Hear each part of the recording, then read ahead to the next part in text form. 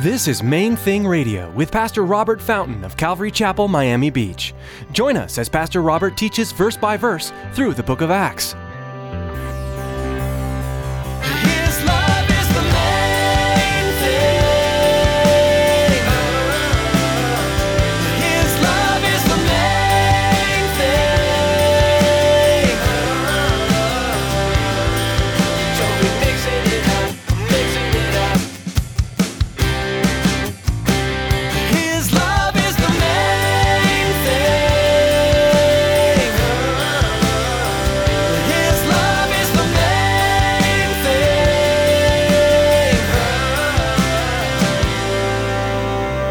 We have kind of a consistent problem as I see it in, how do I word this? Christian religious circles. And what I mean by that, Jesus made it clear that not all who claim to know him do. Many will say to me on that day, Judgment Day, Lord, we did this and we did this and we did this in your name. And he says, I'm going to say to him, depart from me, I never knew you. Many, not just a handful. There are a lot of people out there calling themselves Christian who have no relationship with Christ. There is a belief among many still that the only way to reach heaven is to do good deeds, and hopefully in the end those good deeds will outweigh the sins that were also committed. Pastor Robert reminds us again today that the only way to heaven is through accepting Jesus and developing a relationship with him. Stick around after today's message from Pastor Robert. I have quite a bit of information that I'd like to share with you. Our web address, podcast subscription information, and our contact information. Now here's Pastor Robert with today's message. His love is the main thing.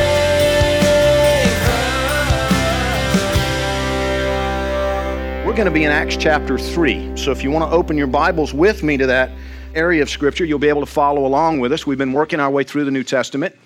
Last week in the first part of Acts chapter 3, we went with Peter and John into the temple at the hour of prayer. We talked about the fact that they were men of prayer. That was, the thing that just leaps out of that first 10 verses of chapter 3, men of prayer. And because of that, God was able to use them. They were available to be used. They were willing to be used. Peter was courageous and full of faith, when the time came. He was sensitive to the Holy Spirit. He heard God tell him, don't pass this guy, not today. They passed right by him. This man, lame from birth, Dr. Luke, wrote the book of Acts, and he tells us this guy was born crippled, and he had been day after day after day, week after week, year after year, his friends, his family members had carried him into the temple compound area, set him down next to the gate that they called the Beautiful Gate, there within the temple compound, and he just sat there begging. And on this particular day, after having been passed by repeatedly, we know Jesus had passed him by time and again. The disciples had passed him, the apostles had passed him by. Hundreds of Christians had passed this man day after day after day. Maybe they tossed a couple of coins his way, maybe not. But nobody had ever touched him, nobody had healed him. Peter and John are ready to pass him by yet again. But this time, apparently the Holy Spirit spoke. And Peter stopped. And faith was imparted. We're going to look at that today. And Peter says to the man, look at us. Apparently the guy's just sitting there, looking down, not making eye contact with anybody.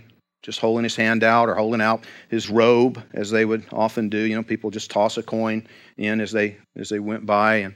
And Peter says, look at us. The man looked up.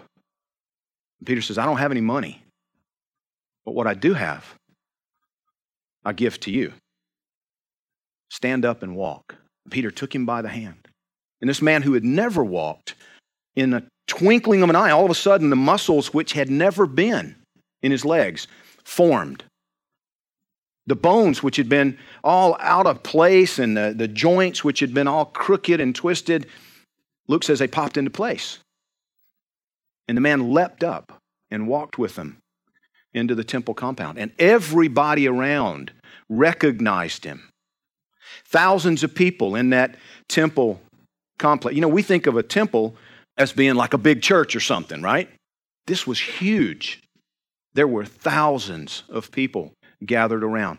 Chapter 4 tells us 5,000 men accepted Christ. When we finish our study here, we'll see that. Thousands of people gathered around. Look, that's the guy that's always sitting by the... What happened? And Luke tells us they were amazed. That's a key thing. Look at it with me, verse 11. Now, as the lame man who was healed held on to Peter and John, remember, he never learned how to walk. The guy had never been on his 2 feet. So he's wobbling around here, holding on to him, and he's, jumping up and down, testing out those new legs he got. All the people ran together to them in the porch, which is called Solomon's, greatly amazed. Now, see, that's New King James language for it. The people were just freaking out. Thousands of people. Verse 12, so when Peter saw it, when he saw their amazement, when he saw the commotion over the fact that this guy had been healed, he responded to the people, men of Israel, why do you marvel at this? Or why look so intently at us, as though by our own power or godliness we had made this man walk?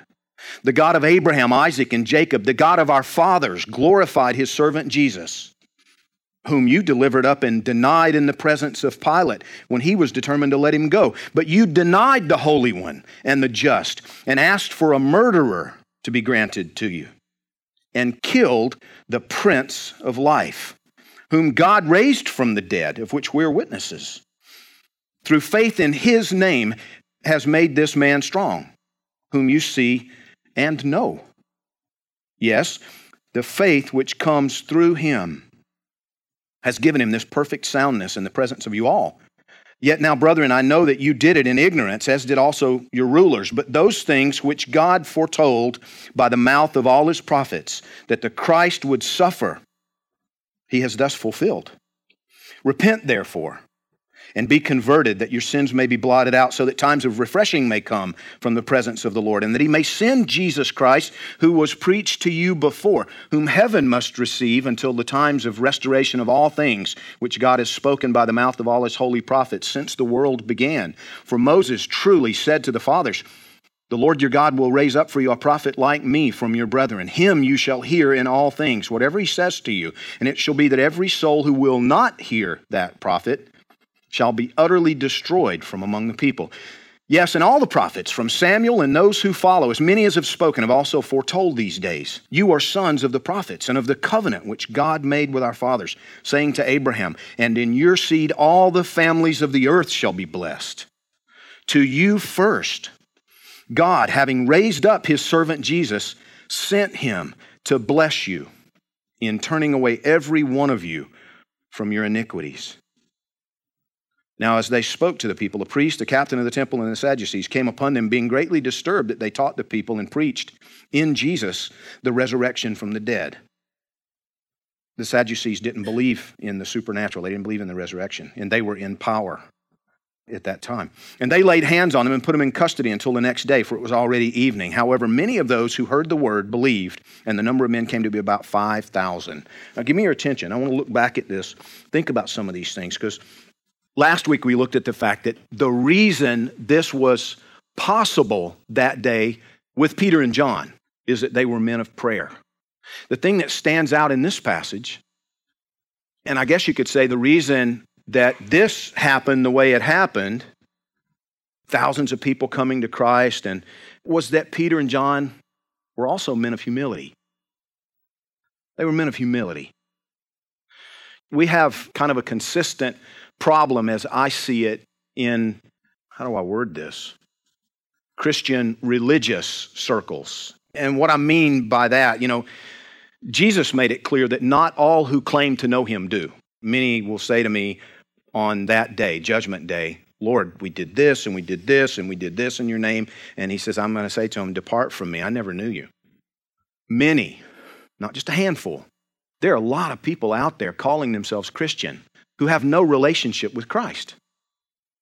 There's a philosophical Christianity that some kind of sort of adhere to. Like the guy that I met at a conference a couple of years ago that I've told you about. He's a chaplain for a fire department up in Broward County.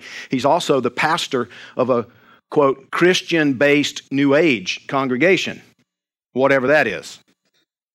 There are all kinds of people who exploit the name of Christ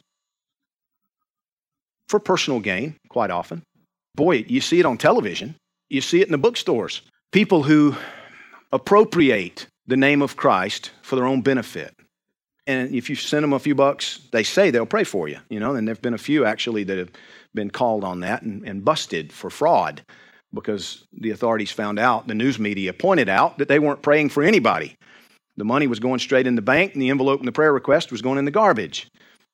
One of those frauds lives in Miami Beach and is still on television. God will deal with that, but we need to not be gullible. We need to not fall victim to it. We need to recognize anytime someone presents themselves to you as being super spiritual. His love is the main thing. His love is the main